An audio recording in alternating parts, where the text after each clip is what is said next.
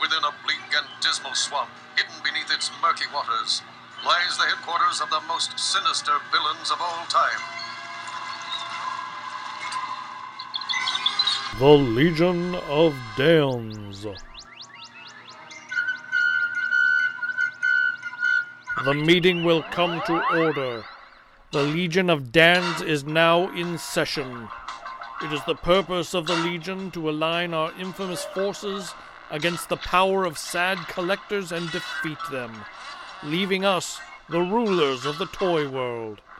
To do this, we have gathered together 4 of the most ruthless and happy toy fans on Earth. The noisy Daniel Lynch. The flexible plastic Dan Newman. The pixelated Dan Erdley. Not to mention the wise old elder and insider myself, Daniel Pickett. We are the Legion of Dans. Hello, everyone, and welcome back to the Legion of Dans for our second fun-filled episode. I'm Daniel Pickett. I'm Dan Newman. I'm Daniel Lynch. And I'm Pixel Dan Erdley. Welcome back, my Dans. It's so good to talk to you once again. Woohoo! I'm here. Woo! Now, since our last episode, 2 of our Dans have had birthdays. Oh, yeah. Indeed. We're all getting old. Well, some of us. But we're not growing up. So, Dan Newman, you had a birthday. I did. I reached the ripe old age of 42. Okay. And then Pixel Dan, you just recently, right? I did. Just a few days before we're recording here, I hit 33. So I guess we have to get it out of the way. Did you get any toys for your birthday, either of you? The only toy that I got for my birthday, I bought for myself. That's all right. I got the Marvel Legends Directors 3-pack. I found it. Oh, nice. Found it at Toys R Us. I was really excited. Found it on my birthday, so I was like, "Yay!" and bought that for myself. So yeah, very nice. That's a good one. I did not get any toys, but sort of in a convoluted way related. I got a really nice gift certificate to my tattoo shop because I've been cooking up an idea for a new tattoo. If some of you who know me know that I've got a full sleeve that tells the entire Silver Surfer story, and then I've got devil dinosaurs across my chest. And I've been thinking about what to do on the other arm, and it's been tough, but I finally decided to do at least half of the arm in a Xenozoic Tales theme, which maybe some people know as Cadillacs and Dinosaurs. Oh, wow, okay. Cool. Yeah. That's awesome. Yeah, until... Is it going to... So you're saying just half the arm? Yeah, I think just well, we'll see. We'll see. Still working it out. And he's not kidding about his pectorals. He has got both the red and the green devil dinosaur across his chest. That is cool. if I can admit to seeing Dan without a shirt on. We've been whitewater rafting together, all right? Pectorials? Pectorial? His pectorals. But with the pictures, they're pectorial, right? Oh, very nice. I see what you did there. I think you're on there. So the other big news since we last spoke is Toy Fair. Oh, yeah. Half the Dans were there. The other half were at home following it online. Daniel Lynch does a great thing over on itsalltrue.net where he does, what do you call it, like armchair coverage? I stay up all night bringing links to the fans that are homebound like myself. Which is great, but it's great for us, too, there, because there's so much to see. And so I go back to the hotel, and while I'm like uploading all the pictures and all that, I go to It's All True and look at the armchair coverage and go, well, that's what I got to go see tomorrow. I was going to say the folks that are sitting at home watching this stuff unfold on their computers and guys like Daniel doing the armchair coverage, I guarantee you know things faster than we know them while we're there at the show. Because, that is true. Yeah, like people will be sending me messages while I'm there talking about things that I had no idea because I hadn't even seen yet, or heard about. So, yeah, man, guys like you are... you're seeing it way more. You're staying up to date on it a lot better than those of us who are there. This year was really fun with Instagram, like it just being a lot more popular this year. That's kind of been the thing. You can just kind of surf Instagram and just kind of watch the pictures roll in just right away. It was really kind of neat. I remember when we started it 5 or 6 years ago, you kind of had to do it early in the morning because you guys would get home, you'd post your stuff, and it would go back to you'd link to all the websites, and it would kind of be a slow thing. But anymore, it's just in the last 2 years, it's just crazy that it's up almost as soon as you guys see it. And then just watching, like I said, the Instagram and the Facebook updates and just seeing tons of stuff. It was a crazy, just during the shows, how much rolls out right away anymore. Yeah. I use Instagram a ton because it's so easy just to go put it on Instagram and then it sends it to the Facebook page and the Twitter feed. Yep.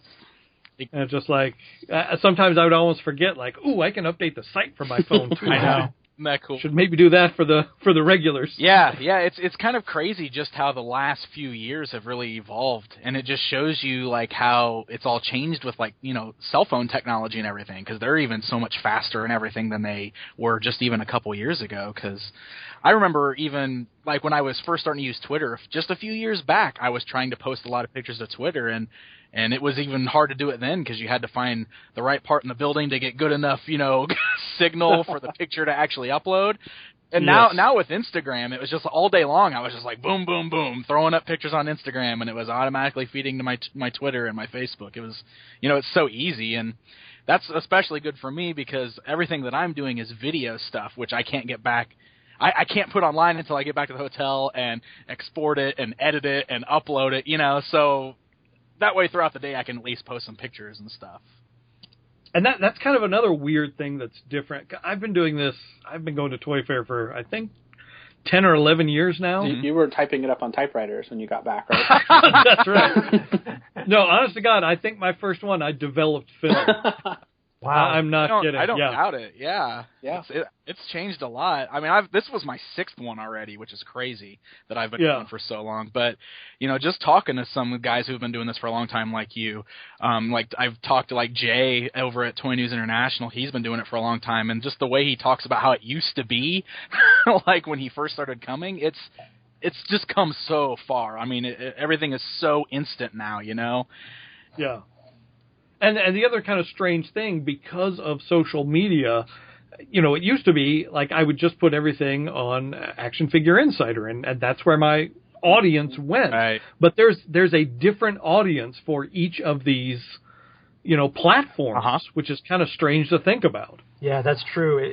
It makes it hard sometimes to decide which platforms you're going to populate. Like, are you missing out on a certain a certain site or technology? It's hard to focus. Oh yeah. Yeah. But with IAT, it's been hard to because I focus on the website, and so the website, I mean, it gets traffic, it gets hits, it's awesome, but like I always get frustrated with the Twitter and the Instagram and the Facebook because they don't really get as much likes and attention. But it's honestly just because I don't take that time to sit there and like, okay, I got to put this to the web, I got to put this here, I got to put this here. Right. Like, so I know that it's on me, but it's just always like I'm like, man, like it's just hard to build those up just because it is so separate. Mm-hmm. Yeah. So, good year overall, a big showing. There was a little bit of weirdness, I think, that a lot of people noticed, like the Mattel's press thing was a little strange this year without Scott. It seemed a little unfocused. Definitely. Just kind of, they let us in the room, and a guy came in and said, hey, I'm this new guy, and here's a bunch of stuff. Go look at it. Have fun. Here's the things. And then you'd say, hey, can you tell me about this thing? And he'd go, oh, yeah, it's great, isn't it? And, like it was just that you didn't really have the information, and it was just really, really different from what we're used to seeing the last several years. Yeah, and for Hasbro, too, their presentation, I think we all knew we weren't going to see anything Episode 7 related. They kind of said that ahead of time, but when they just got up and they said, here's how you build a lightsaber, and here's Chewbacca Furby. Yeah. Good night, everyone. And that was it for Star Wars. Yep. Wow. Yep. And they wouldn't even tell us anything about Star Wars because when we got into the actual showroom and they had nothing there for Star Wars except for a few of the Black Series figures that were already out or that we've already seen. And I asked them if they had anything else to show us or when they could show us something, and they were staying completely tight-lipped. They're like, well, can't say anything.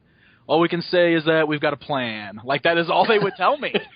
Yeah. So, there was just nothing for them with Star Wars, which was kind of a bummer. Why do you think that was? Is it because of a lockdown, or was it because they're just not ready? There was definitely a lockdown in that I talked to a couple of inside people that were saying that Lucas was actually telling people, you can't even say that you have the license for episode 7. And they all kind of went, you're crazy. This is Toy Fair, and your movie comes out this calendar year. Right. We have to at least be able to say we're on board, you know?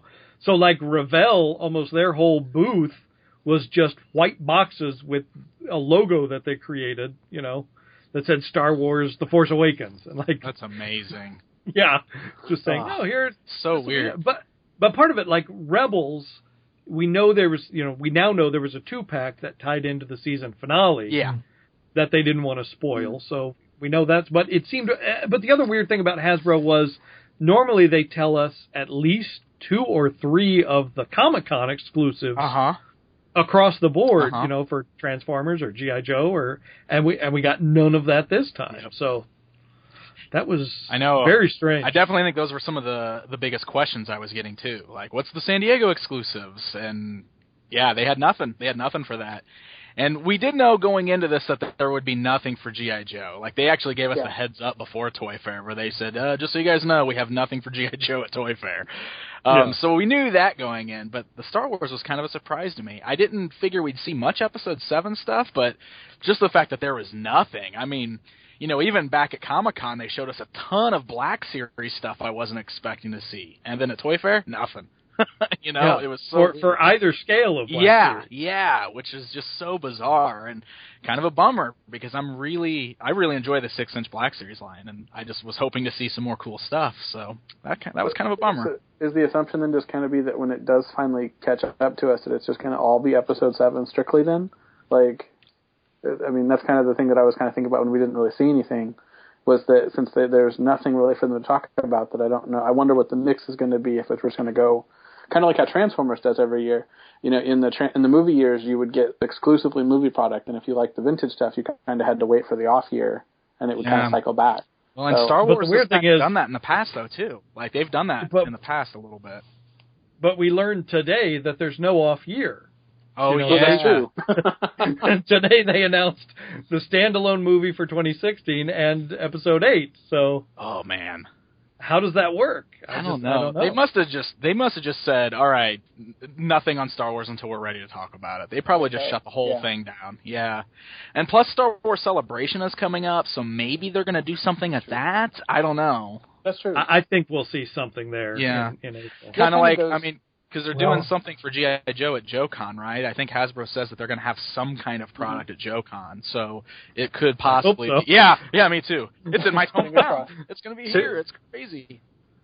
So do you guys? That's right. Do you guys get the feeling that just kind of the dynamics that we've been used to up until now are sort of changing in that companies are picking and choosing which events they're going to reveal things, whereas in the past it was kind of a given that it would be Toy Fair in San Diego, and now maybe there's more options and they're picking and choosing? I think part of it is just because J.J. Abrams is directing, and he locks everything down. He didn't even want that teaser trailer that we've seen to exist yet. Yeah. So that could be. I don't know. It'll be interesting to see sort of as it rolls out, you know, the other movies, how it works. I know they want to make a big splash with Celebration. Yeah. Yeah. Danny's point is interesting to think about, too, and I wouldn't be surprised if that kind of plays a part in a lot of stuff. Not maybe necessarily just Star Wars, but like toy companies across the board, because just in these past couple years, we've seen so many of these companies use major news outlets to reveal all their stuff before Toy Fair even starts. Yep. And, you know, a lot of these companies are going to just various shows now, especially when there's specific shows for a specific property. So, yeah, that's definitely possible. I mean, yeah, I was wondering about that. And then, of course, the news this week that Marvel is sort of going to not have a presence at San Diego. Oh. That was pretty huge. Yeah. Did we get official confirmation on that yet? Yeah, I don't know. I don't know that we did.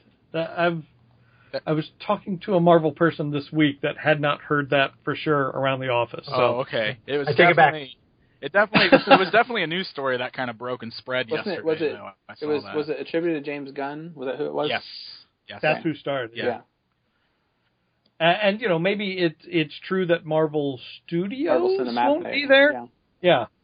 But again, you know, that started the wild speculation of, well, you know, is this another Disney initiative where we'll see a Marvel celebration? Right. You know, we know that, like when they announced the Phase 3 movies, they just did their own event at the El Capitan. Yeah, they could do that. Plus, they've got their D23 convention or whatever too, right? Their own Disney. Yeah, the D23. Yeah. I think that's August. So yeah, that could be what they're holding out for. Could be. This is crazy. What crazy times we live in. Yeah. The speculation runs wild. Yeah. Well, let's talk about what we saw there and what we liked and what we're looking forward to. Anyone want to start that? I'll jump out with those Ghostbusters classics from Diamond Select, because that was completely off the radar for me. That was just like, you see that little Dan Aykroyd and you're like, wait, what the heck is that? Yeah, that was like a huge. genuine surprise. Yeah, that was cool. I knew they were coming, but I did not think there was anything they could do to make me want to rebuy all those again, 1 inch taller. No joke. Yeah. And they are beautiful. Yeah, They I really was sold are. on those the minute I saw my. I'm still kind of picky on that Winston head sculpt, but there were some of the pictures made it look better over time. But yeah, I mean those things, those were bought. That's done. Those, And the fact that you're going to get the bases that create the rooftop with them. oh, that's crazy. That that took a little while to kind of get out, because it was kind of something that didn't really flip over to the internet right away. I remember trying to have to hunt that down. I think I actually asked you about it. But yeah, I mean that's just to get the whole diorama and have the 12 figures, and then I think they said there was the price listing that included Dana already, so they were already jumping to the non-Ghostbusters too. So that's just going to be huge for me. And then the bigger style, the fit with the Nika stuff, and it's all just going to be amazing. Yeah. I'm waving you can't see me wave my hands in the air, but I'm like, it's amazing. There was also at the QMX booth, the Quantum Mechanics guys, they have some little stylized figures, and they're doing Ghostbusters as well. And they are the only people that I've seen that were able to get the cigarette in Dan Aykroyd's mouth. Oh, wow. So they ran it by, they sculpted it like that, and they ran it by the licensor, and they were like, you can't do that. And they were like, show us a scene that he doesn't have that cigarette hanging out of his mouth. And they go, okay. So That's amazing. I thought that was significant. Yeah, Yeah. That's funny. I didn't even think about that, because those are the little cute ones too. So Right. yeah, cute with a sticker. Yeah, that's the company that's doing the mini masters also of Firefly, correct? That's right. Ah. Those look great. They really do, and it's not as if other companies aren't doing nice Firefly product, but somehow these, because they're a bit stylized, they really capture the essence of each character. I completely agree. And even in person, they just look dynamite. They're really adorable. Well, we're all going to have to get that Dan Aykroyd figure, if for nothing less than the fact that his name is Dan. That's right. That's right. You're absolutely right. How about you, Danny? Did you see anything you besides the Firefly guys that you really dug? Yeah, I gravitate to all these nouveau vintage style things. So probably in that category, the things that I was most excited about was the Biff Bang Pow Kiss figures and the Flash Gordon figures. Both of those are really exciting to me. I'm not a fan of Kiss. I wasn't a fan of them as a kid, but something about those figures is, sort of irresistible to me. I'll definitely be getting those. The Funko / Vinyl Sugar figures, very cool. Every time I saw a new one pop up, I got more and more excited, especially when Napoleon Dynamite and Pedro came up. That's a huge fan. I love that movie, and so to see more product for that was awesome. In that regard, the Seinfeld figures, I'm going to get a Newman figure. So you'll have Danny figures and a Newman figure. Amazing. Wow, I hadn't thought of that. Yeah. Well, there's a couple of things that got me excited when I saw them pop up. All right. How about you, Pixel Dan? There was always a lot of cool things there, but I think what I was really kind of the most surprised by, as far as like me personally being really excited, was a lot of the stuff that DC Collectibles had out on display. Sure. I've already really been liking the animated stuff they're doing, and I remember last year being really excited when they first kind of unveiled that animated line. But yeah, I've been totally blown away by just how big they're already making that line and all the characters that they're doing, and that Batmobile was so amazing to see in person. But one of the other things that I really liked, especially after seeing them in person, was their new line, the new DC line, which for some reason the name... The Icons, yes. The new 6-inch So it's the line, new, yeah, the new 6-inch scale line, which like basically looks like DC Marvel Legends, or like kind of, you know, it's very similar to that scale and that style. But I personally haven't ever been like a big collector of DC Collectibles product, mostly because it's in that 7-inch scale, and just like the way the articulation was and everything, never really appealed to me. I always bought like the Arkham stuff because I really liked the Arkham games, and I loved the animated figures. But like these Icons are like the first time that I've been like, whoa, like I really like these. And since I'm more of a 6-inch scale kind of fan anyway, like that was totally appealing to me. And I know some people are kind of, I can totally understand if everybody's been collecting like the 7-inch stuff from them for so long, and now they're doing the shift, and that being a little off-putting. But to me, that was like them totally like welcoming me in with open arms, like, come on, Pixel Dan, buy these toys. Like the accessories and everything that they come with are awesome. Like Flash has got that treadmill, and you know, like, well, Deadman having that little Deadman visage that clips onto the other characters. How cool That's is that? awesome. Oh, that is so neat. And like the Green Lantern's like a deluxe figure because he comes with so many like constructs and armor pieces and everything that you can put on him. Like all of that is just so cool looking. So I'm very excited about that. I think that might have been one of my favorite things out of all of Toy Fair, just because I was so impressed by it all in person. Completely agree. Yeah, that animated stuff. I know, you know, people had issues with the breakage on some of the first wave, but they had Killer Croc there with the new kind of plastic, and let you know, they let us kind of handle it and pull the hands off and stuff. It feels so much more sturdy and just a great toy. Yeah, they were really flexing that around, too. Like, they did that for the video that I did with them, because I asked them, and they're like, yeah, here's this new Killer Croc, and boy, they were just bending that thing all over the place. So, yeah, I'm really hoping that they got that issue fixed, and we definitely have to give them props for, like, really being on top of that. Like, their customer service has been so great with them, like, addressing those problems, because they're so passionate about what they're doing there at DC Collectibles. You know, they really love that stuff. So it's cool to see them, like, actively trying to correct this as quick as they can for everybody. Yep. Absolutely, I agree. It's not necessarily my thing or whatever, but just scrolling through the galleries, I had to kind of stop short when I saw the Gotham City Garage Harley Quinn statue on the motorcycle. Oh yeah, I don't know if you remember that piece, but it's just stunning, just beautiful. And there was kind of two versions of it. They also sculpted it with a sidecar that had the hyenas in it, and they tried costing the whole thing out, and it seemed to be too expensive, so they were scrapping that. And Diamond looked at it and went, well, hold on, maybe we'll do something where we can maybe add it on. So oh my goodness. They just had a photograph of it with the extra sidecar. So right. That's cool. I don't think they know yet if that's going to happen or not, but it was just kind of nice that someone stepped in and said, hey, hold on, let's have a look at that. Yeah.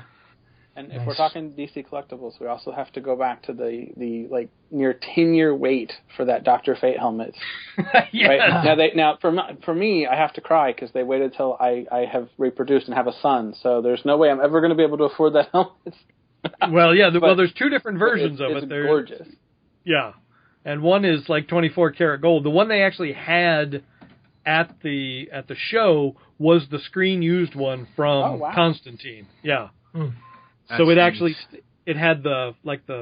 you couldn't put it on. There were metal bars across it to keep it properly on the stand. So that thing has teased me for, I think, I've had to look at pictures from 2007 of Daniel Pickett holding it.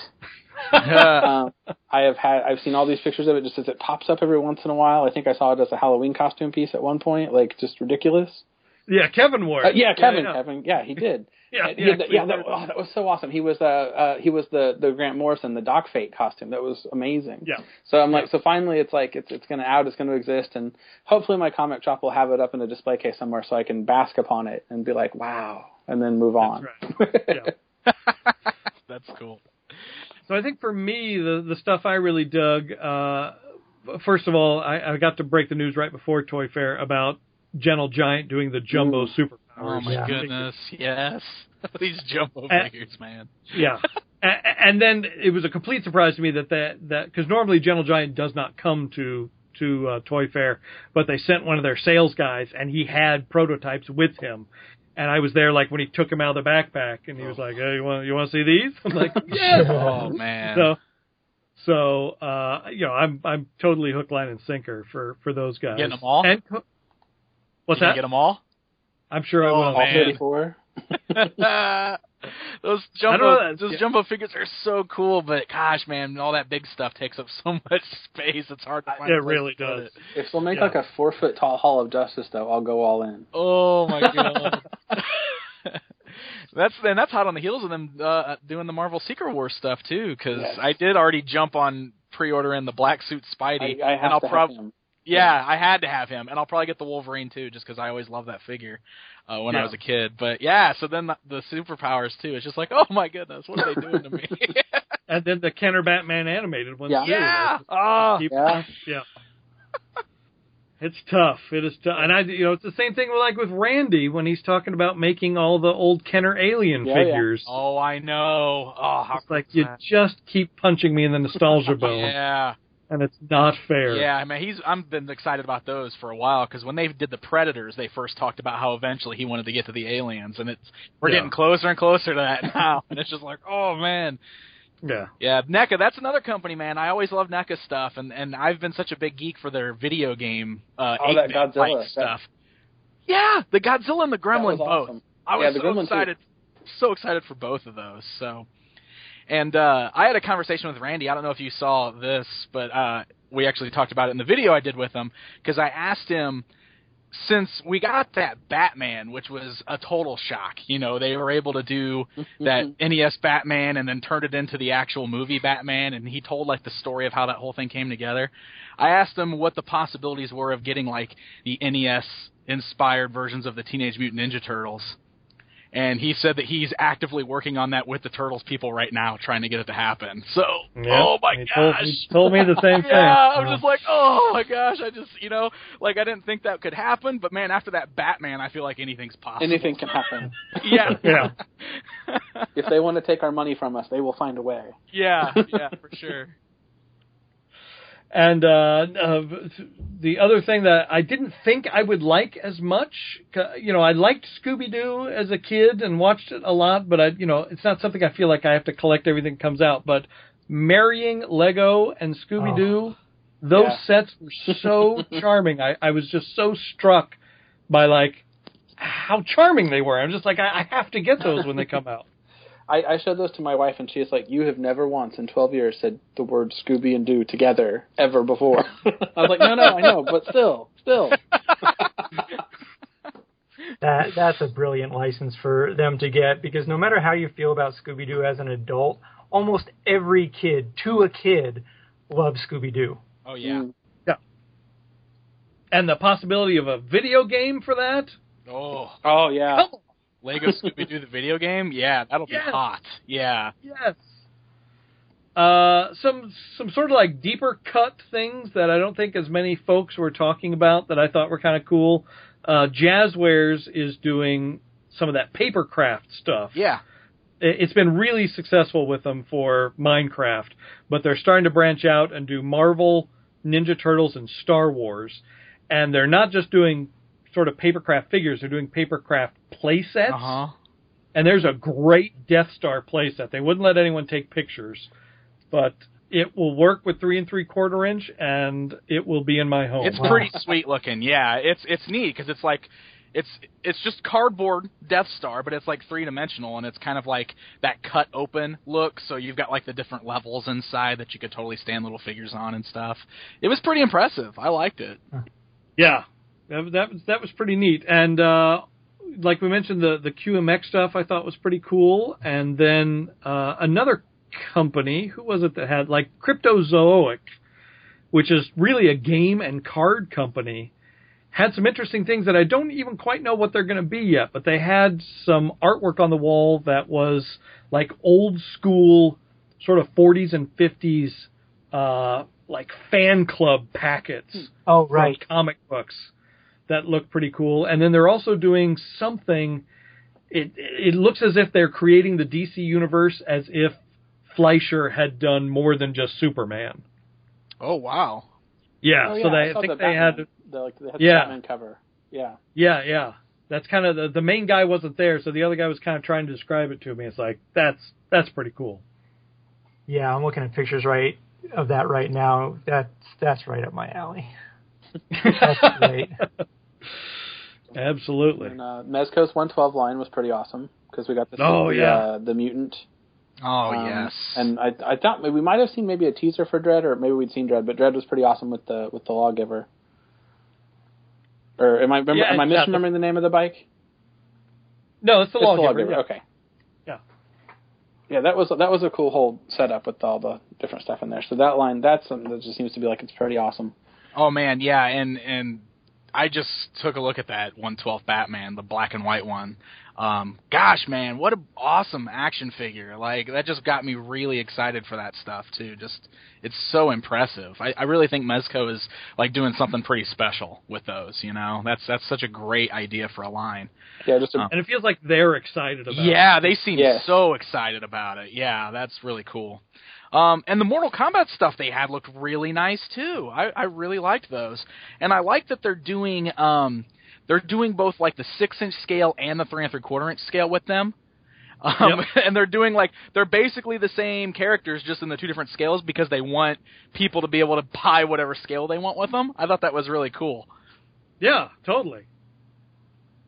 They really look dynamite, and all the extra little, weapons and hands and all that sort of stuff was great. Yeah, and they're just doing stuff based on the new Mortal Kombat game currently, but they've got the license for Mortal Kombat as a whole.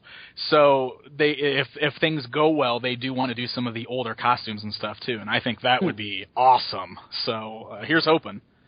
And I think one of my favorite things, this didn't get a lot of coverage by anyone, and I'm surprised, but around the back of one of the four-way displays over at Underground Toys, there weren't any action figures, but they had an entire shelf of Downton Abbey products. Really? It was like serving trays and towels. Nice. Yeah. No, I didn't see that anyway. It's just like, wow, we have reached a new licensing plateau. Yeah. When it's like, here's all your Downton stuff. So yeah, I mean, but no action figures yet. I'm holding out hope though that we'll get like a Mr. Bates. And Yeah. some reaction down the Oh yeah, that'd be nice. There we go. Like an angry Carson, and yeah, that'd be great. They did have a 5-inch Sherlock figure that also you couldn't take pictures of. It looked really great. So, and who was the other? Titan, the little vinyl guys had some cool Sherlock stuff too that I'm sure will tempt me once it's in stores. So, but yeah, overall it was a good show. It was a little strange this year in that it started on Saturday. Traditionally, it starts on Sunday. Yep. So it always used to be that you'd have to fly in time for Saturday because Hasbro would have their event, and then the Horsemen would have their show off site that night, and then Sunday the Toy Fair would start normally. But this time the Horsemen were at the show with their own booth, and Hasbro's just they're still the 800-pound gorilla, and they just dropped their thing square in the middle of the day off site. Yeah, well, they're like, well, we're not moving it. We've always done it this time and this day, so sorry, Toy Fair. So and everyone else kind of had to plan around it. Yeah. And, well, boy, especially that. I was going to say that first day was busy. It was insane, and it caused a lot of scheduling problems, I know, with a lot of the other toy companies, because I know you and I talked about this a little bit beforehand, but all these toy companies were sending these invites out to their press events, and I had to keep going, you guys might want to consider changing your date because Hasbro's at the same time and it's off-site and everybody's going to be there. Yep. Yeah. So, yeah, it caused some scheduling problems. And then, yeah, Saturday was just insane because you were at the Javits first thing in the morning, then we had to go over to Hasbro in the afternoon, and then, back to the Javits if you still wanted to get more stuff over there. So it was pretty crazy. And the day starts usually with Lego at 7 o'clock in the morning. 7 a.m. And for me, who just flew in, about 14 hours earlier, that's still 3 a.m. Ugh. So that was a very long day. So I was glad that there was no Horseman event that night, because I don't know that I could have dragged myself out been rough. to anything else. It's just like, my wife took pictures of me sitting on the bed, like uploading pictures, dozing off, that night. I think she took some video too. She thought that was hilarious. That's what we need. We need we need to start getting footage of what it looks like for us to actually do our coverage portions. Because that's how it is with me too. I get back to my hotel, I crawl in bed, I have my laptop on my lap, I sit there and start editing stuff, and my head starts nodding, and I'm falling over, and oh no, I gotta get this video uploaded. So yeah. See, I always joke that if I ever actually go to one of the events, I'm not going to cover it. If I ever go, there won't be armchair coverage, but there also won't be regular coverage. I'm just going to be hey, this is cool. Just going to go. Yeah. You just get not a back. bad way to go. You wouldn't believe the things I saw. Yeah. Too bad I didn't cover it, guys. Sorry. Yeah. You'll never guess what happened next. Well, yeah, but I mean, it's almost, I've been doing this so long, I can't remember a time, especially going to Comic-Con, where I just got to go as a fan. Yeah. Just wander around and see whatever I want. Well, usually how it works, Daniel, is you're so busy covering and doing interviews and photos and uploading and so forth that pretty much I feel like the only time you have to enjoy con is Sunday morning. And a lot of times we'll all get together and just kind of walk around and, do a little meandering, but that's about it. That was Abby's suggestion, my wife. She was like, let's divvy up all the booths. Let's give everyone deadlines. Yeah. Everyone finish your coverage by Saturday, and then Sunday, let's just walk around and see the thing. That's awesome. It's just that's revolutionary. Yeah. What are you talking about? That's usually what I try to do at San Diego. By Sunday, I'm done. There's nothing else going to happen today, so I'm just going to go. Yeah. But if you're ever able to stay to the very end of Toy Fair, we weren't going to go the last day, which was Wednesday, right? Yes. Or was it two? Yeah. It was Wednesday. We weren't going to go. That was I was just going to take my wife around the city and do some stuff and just kind of have that be her day because she had been helping me, do nerd stuff for 4 days straight.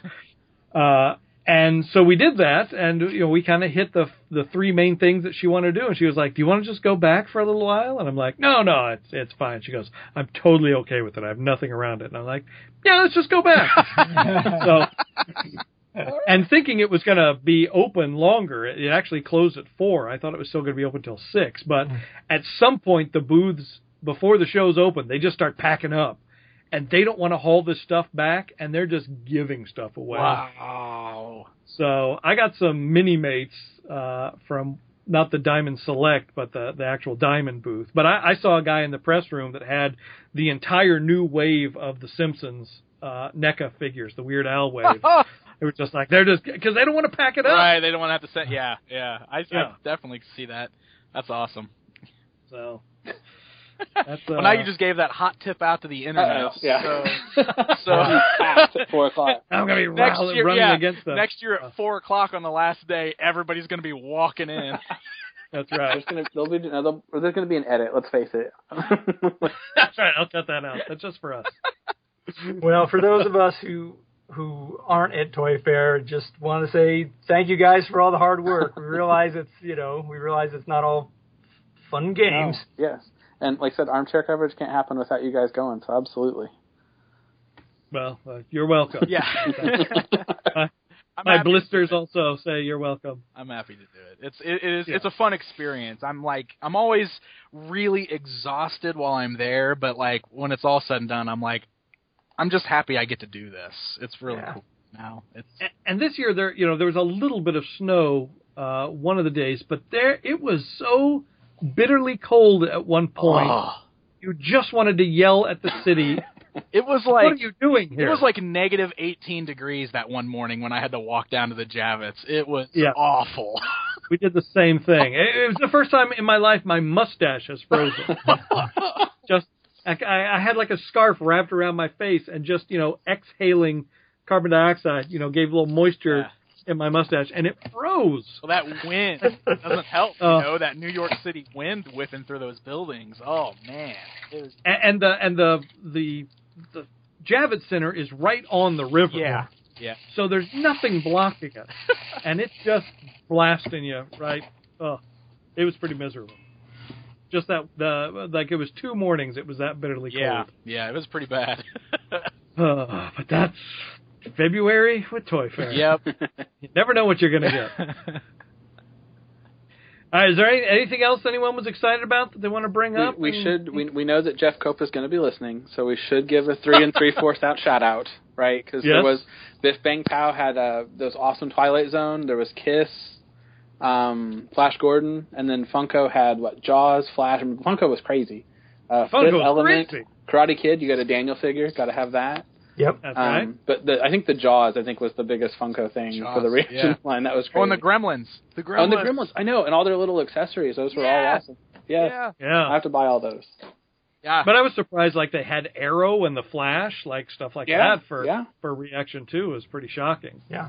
Funko is they're just a beast when it comes to those licenses, man. It's crazy. Yeah. Like getting to see the Doctor Who pop vinyl and stuff. Mm-hmm. Yeah. Mm-hmm. Oh, holy cats! I'm pretty excited for the Sesame Street ones. Not even gonna lie. The Sesame Street pop vinyls look so good. They do look great. Yeah. How about they're also doing the Garbage Pail Kids, aren't they?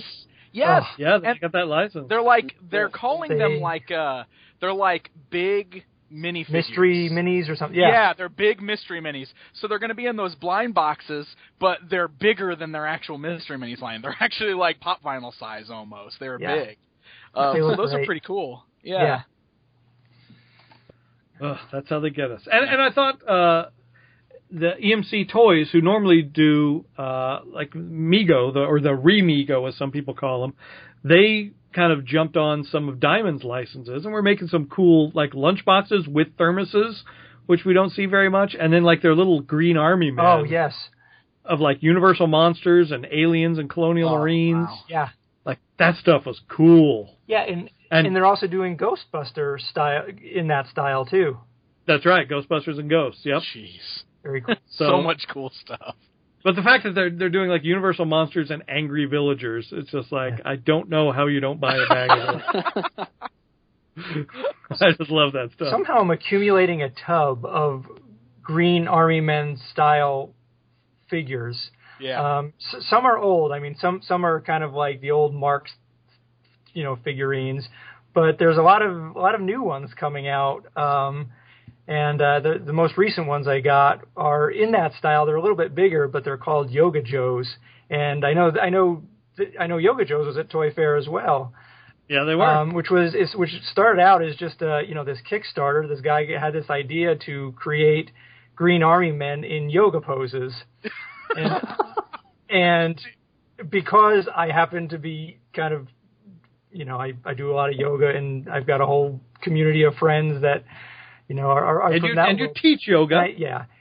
So on occasion. So when that Kickstarter hit, I feel like I got about 20 posts to my Facebook page of people saying, "Hey, did you see this? Hey, did you see this?" And of course, I'd already backed the Kickstarter for some dumb amount of money. But I just finally got those in the mail. They finally released and were made, and I don't know, just a lot of interesting lines that are being done in that format now. Well, we might have the creator of Yoga Joe's on the show because his name is Daniel. Yes. Amazing. So we'll see if we can get him as a guest. Yeah. All right. Well, yeah, another good Toy Fair stuff. Still going to keep leaking out and spread. There's still people announcing stuff after that. You think what possibly could be left? But there's still new announcements and all sorts of stuff coming out, and and Comic-Con is just around the corner, which seems shocking. Coming up so fast. I couldn't believe. Like, I just kind of realized that today. I was like, we are just months away from that. Yeah, big show. Yeah. Yeah. So, yeah, that's the Toy Fair experience for 2015. Now we're going to shift gears a little bit and conquer a topic that we all came up with, and I think will be fun. And that is, do you want to tell them, Danny? You actually came up with this one. Oh, sure. What is your favorite childhood toy or toys that is not an action figure? It's a good question. Yeah. Does anyone want to go first? Anyone have any thoughts on that? I'll go first. I've been giving it some serious thought, and it feels like everything I had was action figures or action figure related. But I hit upon the most awesome toy of my childhood that was not an action figure. I could sit in it. It was the Little Tikes Cozy Coupe. Okay, nice. No, this is back before there were silly eyeballs or anything funky that made it look weird. It was just the classic little red and yellow car. I had the gas pump, and I would just fly that thing around the house and pump it up with free gas constantly. It was amazing. And I thought about it because there's a picture actually of me of when I was, however old I was, 5 or 6, and my mother had set up in the kitchen where they had me unwrap it, and I wouldn't look at her. So she's already going to take these pictures of me, and there's like 3 pictures, and all of them have me facing the other direction, like you can see my hands over my mouth, like, oh my God, it's insane. But I just ended up looking the complete wrong way and ruined everything for them, but they've still kept that the whole time, of the back of my head and then the Cozy Coupe to the sides. Nice. So, yeah, definitely the Cozy Coupe for me. All right. That's a pretty early memory. It always surprises me that people that have vivid memories of like before they were like say 5 years old, because I certainly don't. I had that car. I definitely had it that early, and then I had it for a long time after. I was luckily a small child, so I got to play with it for years longer than some of the taller people around, probably. Nice. You're still pedaling around the neighborhood. If I could. It's not so much a height thing as much as a width thing at this point, but if I could, I would totally do it. All right. Well, let's see. For me, I was more of a Tinker Toy guy than a Lincoln Log kid. Okay. I dug those. Had a lot of Fisher Price Little People. Had like the Sesame Street and the Haunted House. I love that. Mm-hmm. Had Weebles. I remember a ton of Weebles. They wobble. They don't fall down. That's right. They wobble. For my ride, I had a Green Machine. Was that like a big wheel? It was kind of a souped up big wheel. I remember those. Yeah. I've noticed they've actually started to re-release it now. I saw some at Walmart. Nice. But the odd thing for me with the new ones is they're not all green. They've got like a red one and a black one, but they still call them the Green Machine. Green Machine. That's full. Kind of bizarre. Yeah. They're missing the shtick on that one. Another thing that I loved was the Big Track. Do you guys remember Big Track? Describe it. Yeah, I think it might have been Coleco. It was kind of like a little tank, like a moon vehicle. Did it have 6 wheels? Yeah, it had. Yeah, it kind of looked like treads. Okay. And you would program it. Oh. You would tell it like go forward 5, then turn 8, and then go forward some more. And then it had like a laser light on the front. And then there was a separate thing you could buy that was like a dump truck sort of thing that you could plug into a little port that kind of looked like a headphone jack. Huh. And then you could make it like dump whatever's in that little back bin. And it was one of those things where I got it and I thought it was the coolest thing. And I remember circling it in the catalog. And I had 2 cousins that were very similar in age to me. And we'd always get together and have like a big family Christmas on Christmas Eve. And everyone thought that was going to be such a hit at the thing, and people would fight over it, that they bought the other 2 cousins the exact same thing. Oh, wow. I was just sort of like, hey, but that was my thing. So it was a pretty cool little vehicle. And my dad was a history teacher for a long time and then started teaching computers when computers started entering the school system. And I remember he actually took my Big Track to school to help train the kids how to program. Oh. Because it was that same sort of concept of make this, do this, and then do this, and you'd have this whole string of things. You know, in the commercial, they made it seem like, oh, yeah, you can send it to the kitchen, it'll, make you a sandwich. But, like, just trying to figure out in your mind, like, oh, well, that's probably, like, 16 lengths of this thing, so I put in 16, go there, and then turn, and for a little kid, like, oh, how many degrees is that? 30 degrees, 60 degrees. 9 degrees, that was a little tricky, but I love that Big Track. That was a pretty awesome thing. And around the same time, Radio Shack had that Armatron that was like a little robotic arm that, Oh, yes. I remember that. Yeah, I remember seeing that. And it was supposed to be like a game where you could like stack things or whatever, but it just became a big evil robot arm. Right. Shake him around. Oh, that's cool. Hey, that's famous now. It's in Iron Man. So, see. Oh, yeah. That's right. Yeah.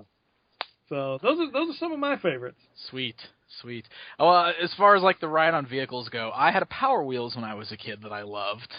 Mine was like a police motorcycle, Power Wheels. But I used to love that thing. I always remember riding that thing out in the driveway. But I always remember, and I don't know if Power Wheels are the same today. I'm sure I'll find out in a matter of years when my son's old enough. But, man, they didn't last long enough. Like, the battery would die in it, and then it would take forever to recharge the battery for that thing. I remember always being bummed out as a kid because I wanted to ride my Power Wheel and it would be dead in 20 minutes and we'd have to get it charged and it would take hours to charge that stupid battery just so you could ride it for another 20 minutes. It was bad. But yeah, I had one of those. One of the things that I really loved when I was a kid was my Teddy Ruxpin doll. Oh. I loved my Teddy Ruxpin. Sure. I had the Teddy Ruxpin. I had tons of the books.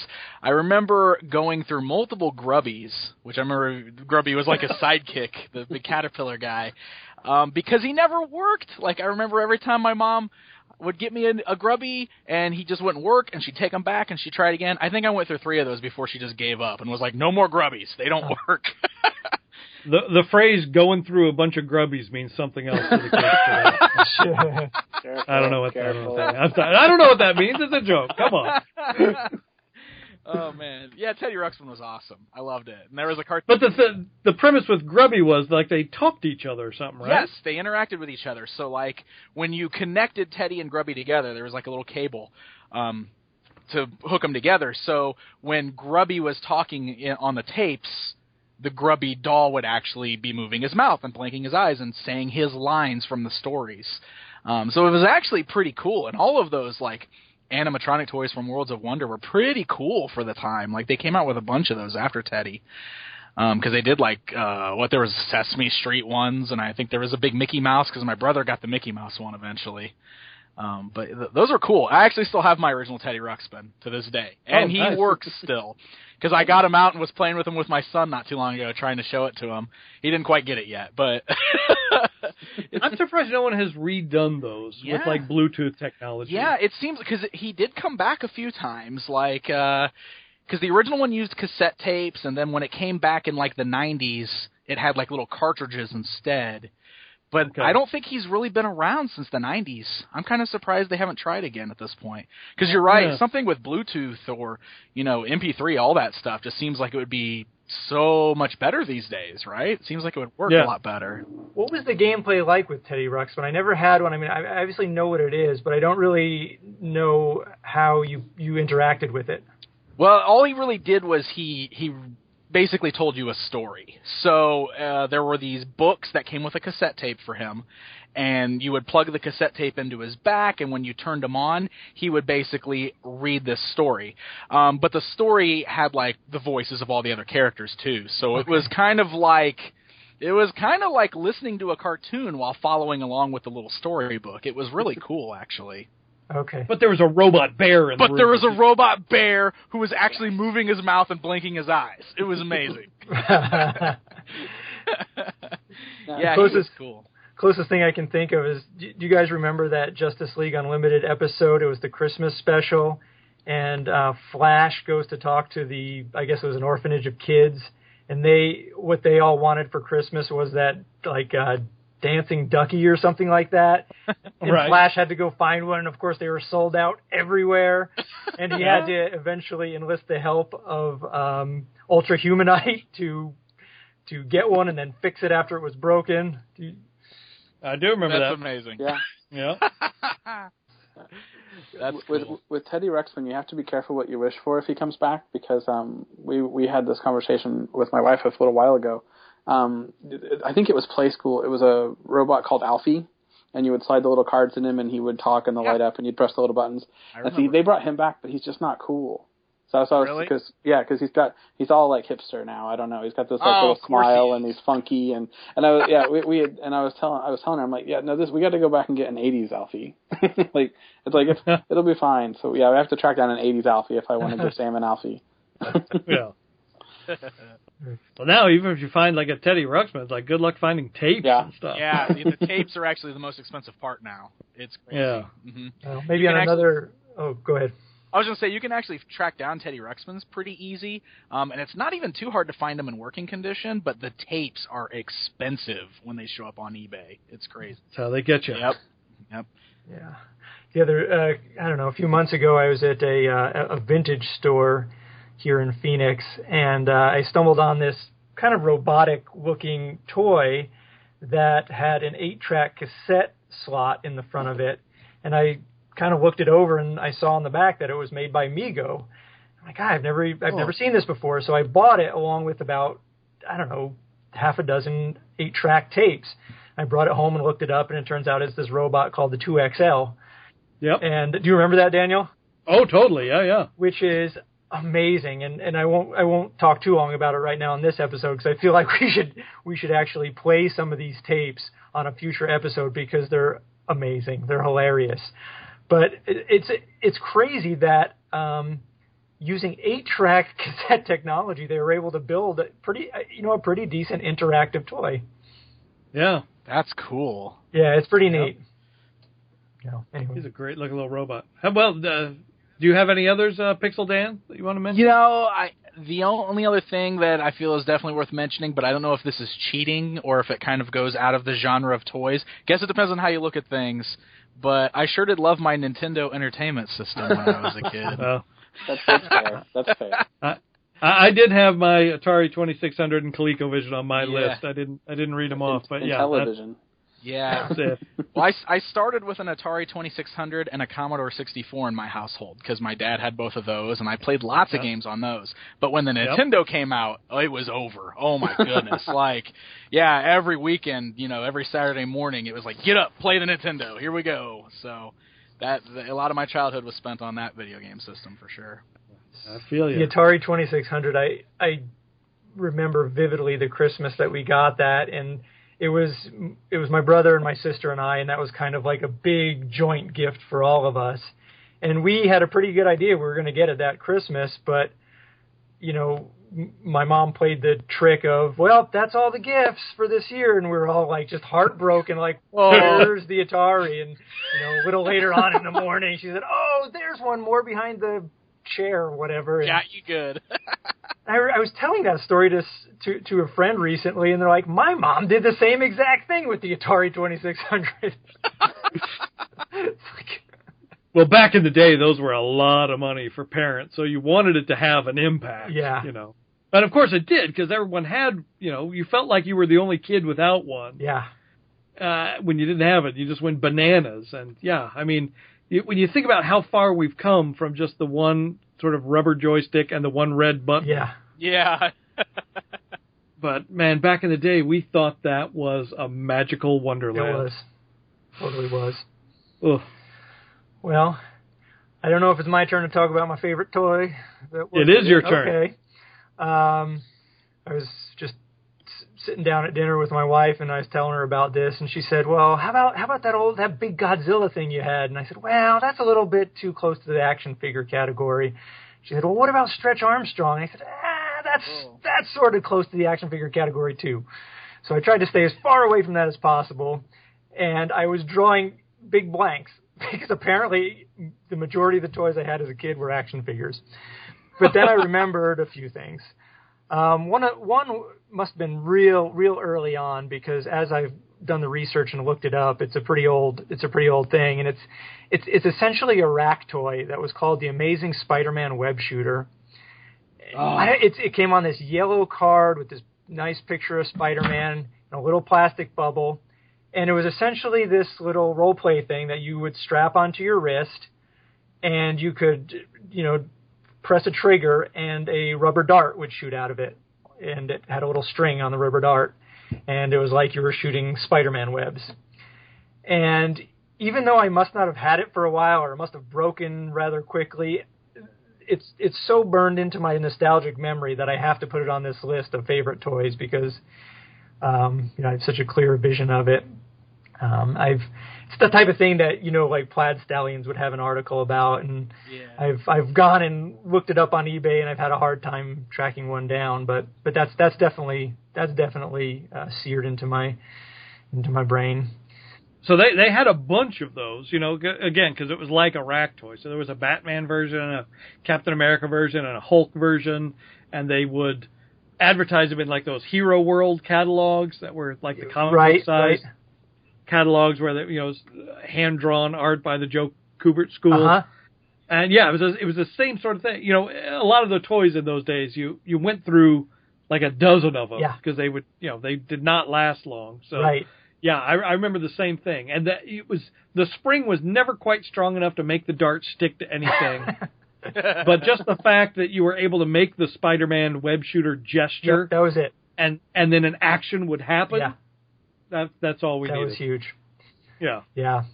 The other one I had on my list was I wasn't too big of a car and truck guy, but this one I definitely liked and got a lot of serious playtime with. It was made by Play School, and it was a battery operated monster truck Bigfoot, the 4x4x4.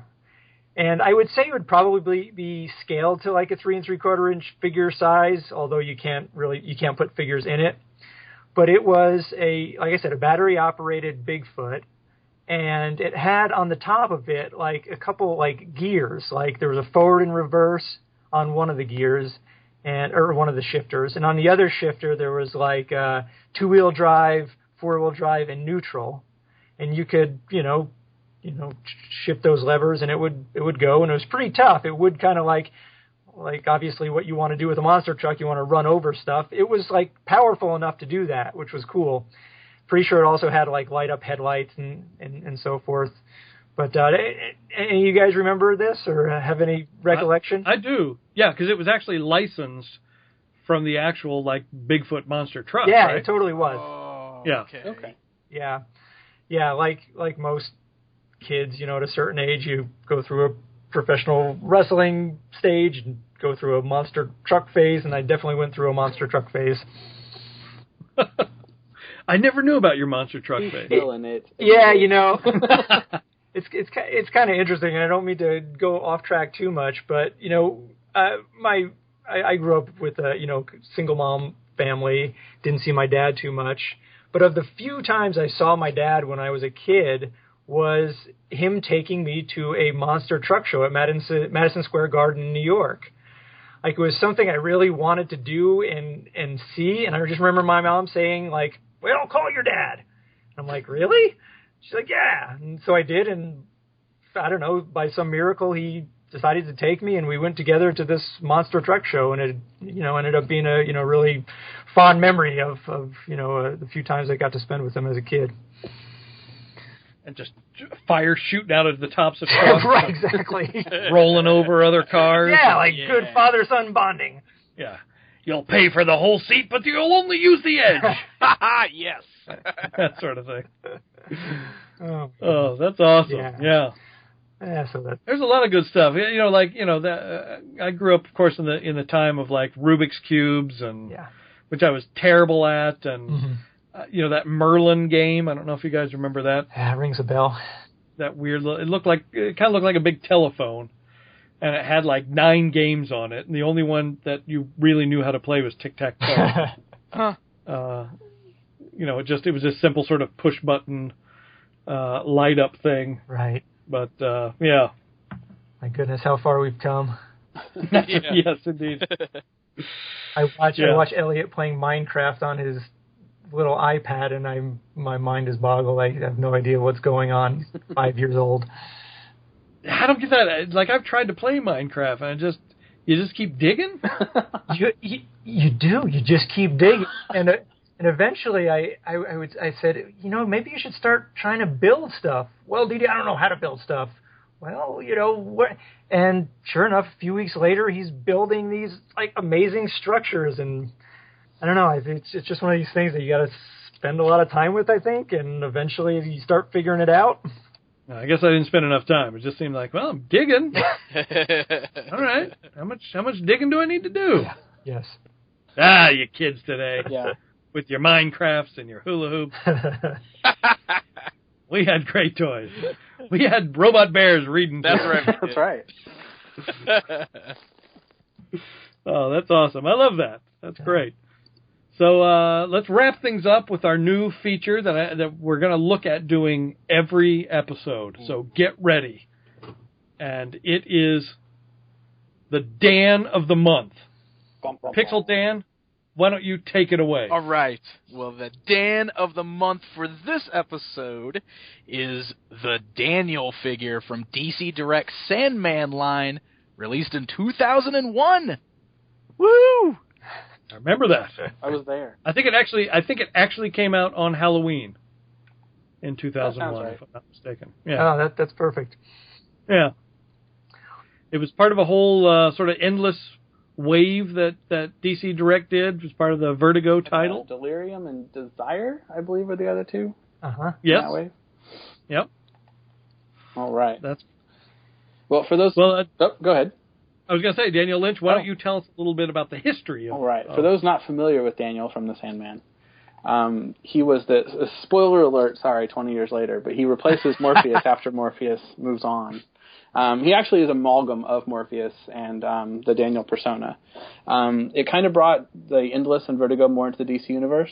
Daniel, as a human, was actually the grandson of the Golden Age Hawkman and Hawkwoman. He was the son of the Silver Scarab and Fury.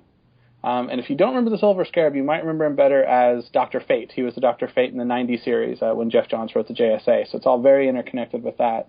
During the time period that he was born, the Silver Scarab character had died, and he'd gotten trapped in the dreaming because he wasn't ready to go on to the afterlife. And in the 70s, there was a Kirby Sandman, and what Gaiman did with that was he kind of wove the Silver Scarab story into Sandman, and he made that Silver Scarab into the Sandman because we never really knew who he was. And while he was in the dreaming, he hooked up with Fury.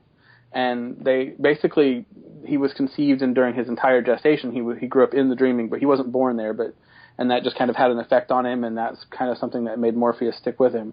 And so when it was finally time for Morpheus to choose a successor, he picked Daniel, and then Daniel kind of became the new thing. I think probably for the last 6 or 7 issues of the Sandman book, and it was just a really stark and interesting departure because Daniel was the opposite of Morpheus in a lot of ways. Like he's mostly white. And he was just kind of more kind and gentle and close. It was a really neat little ending to that whole series. And Gaiman was great. If you've never read The Sandman, it's a fascinating run because Gaiman still, even though it started tied into the DC universe, you'll see like Mr. Miracle is in the first couple. Metamorpho, or the Metamorpho lass, or whatever the girl's name was. Yeah. And Martian Manhunter is in some of the early ones. And he would just find weird little ways to tie it into the DC universe. And even when it became Vertigo, he was so clever and had such a love of comics that he would find ways to tie it in. And he would take these story arcs that were almost born out of like just one panel from 2 story arcs ago and spin that off into sort of this limited story within the overall run, which was fascinating. And that Silver Scarab one was a great story arc. Yeah. So highly recommend Sandman if you haven't read it. Yeah. Whether you're a comic book fan or not, the standalone stories are just amazing and fascinating. They're just great reads, and you don't have to be necessarily well versed in the DC universe because it stands on its own and just really good writing. Agreed.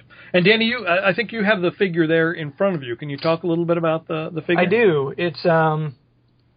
It is a figure because technically there is some articulation, but not much. Is it 3 points of articulation? Well, let's see. It's got neck articulation. The head moves on top of the neck, and it's got his arms are very close to his body, and his hands are kind of up, like if they came together, they could be like cupped together to hold something, and so it just has swivels at the elbows. But he's got giant sleeves. He's got giant sleeves that kind of hang down, and he does have articulation at the waist. The legs, which is essentially just one, is essentially one solid piece. It's a skirt, and it comes down, and there's molded feet underneath, but there's no articulation there. So, like I said, the hands, the lower parts of the arms can swivel together to meet in the center of his bodies, and the hands are kind of upturned. They're cupped so that he can hold either the roses accessory that he comes with or the human skull that he comes with. He also came with a base that's got a nameplate in the front that says Daniel, and he can stand on that base. Not many paint apps, like Dan mentioned. He's primarily white, so he's just got a couple little paint apps. He's a white guy with white hair wearing a white robe. Exactly. And white eyes. Yeah. And white eyes, yeah. Right. But, I think this is a good Dan figure to start off our series with. We were talking a little bit offline, the fact that the Endless all have D names, it was appropriate, and I think Gaiman may have named him Daniel just to kind of keep with that D name structure, knowing that he would eventually become the new Dream. And he's showing up still a bit in DC Comics on and off. Like once they integrated some of the Vertigo stuff back into the DCU, he's popped up every so often in some other story arcs and stuff. Oh, cool. Yeah. Yeah, actually, my favorite story with him back Grant Morrison days of JLA, so it was still back in the 90s, but they had to fight Starro, and they kind of made it so that when Starro took someone over, they were kind of in a dream state, and then that was kind of Daniel's like, okay, you're getting into my territory, so he actually teamed up with the Justice League. It was one of the first times that the Vertigo people started to really cross back over. It was really cool at the time. Yep. Yeah, I agree. So, and I do want to give a shout out to it is a good figure overall. Like we kind of pick on it a little bit because it's not very articulated and things. and I mean it can do the cupping water pose and it can do like the Messiah pose and that's pretty much it. But visually, it really was just. It looks like it leapt off the page of that Sandman book. So it's actually I think at one time I had all of those Endless figures, and over time I think I've sold them all. But of course I kept the Daniel because it's Daniel. Why would I sell that? Right, exactly. And I think that was the second Daniel product that DC had done, DC Direct. They had also done, they did a set of bookends, like statuary bookends, and one was the Dream version of Sandman, and then the Daniel version on the other side. That sounds familiar. Yeah. I still have those. They're in my storage unit. Yeah, it's like they're holding the orbs on either side? Yeah, that's right. Yeah. Okay. Yep. So... yeah, so that's something fun we're going to do from time to time. And by time to time, I mean every episode. Yeah, we're regaling you every day. Yeah, so every episode, same difference. So if you listeners have any suggestions as to Dan, Danny, Daniel, Danielle action figures that exist out there that you want us to talk about, let us know. Let's make it a challenge. Think of a Daniel figure that we don't already have on our list. And we'll be honest. We'll tell you that hey, we didn't think about it because obviously, there's some room for we could fib, but we won't. So if you come up with a Daniel figure that we don't already have on our list, we'll give you a shout out. And I haven't told you guys this yet, but Pixel Dan knows because he was there, and we were talking to Cornboy about the new Legion of Dan's podcast, and he. Eric had listened to it, but Cornboy hadn't. He was like, I got to listen to that. And we were talking about how we were going to do this Dan of the Month thing for Dan figures. And he goes, well, you can, if you start running out of stuff, you can get kind of obscure. And do the Danger Girls. Like, oh, that is the stretch, buddy. And Hey. I hope we make it that far. Podcast 500. Let's go for it. I was gonna say, yeah, that'll be like one of the end. Like, if we ever get to the end of the show, we end with the Danger Girls just for CB. Right from the bottom of that barrel. Well, thank you again to everyone for listening to the first episode, and now, by the time you are hearing us talk, you'll have listened to the second episode. But keep chatting with us. It's been great to see the reception. It's a blast talking to you guys. Absolutely. Same here. I know we're all very busy, and even after we did the first episode, we were kind of like, oh, we should totally do this more. Yeah. Well, but even it's so even fun. scheduling this one, Yeah, scheduling's always rough, but it is always fun just to kind of like just geek out about toys. It's just I love that. I love just actually getting to have conversations and just be nerds. Yep. Absolutely. And if there's other topics you want us to discuss, hit us up with that too. We'd be glad to do that. We love all that stuff. So thank you, everyone. That's it for episode 2. I'm Daniel Pickett. I'm Dan Newman. I'm Daniel Lynch. And I'm Pixel Dan. And thank you so much for listening.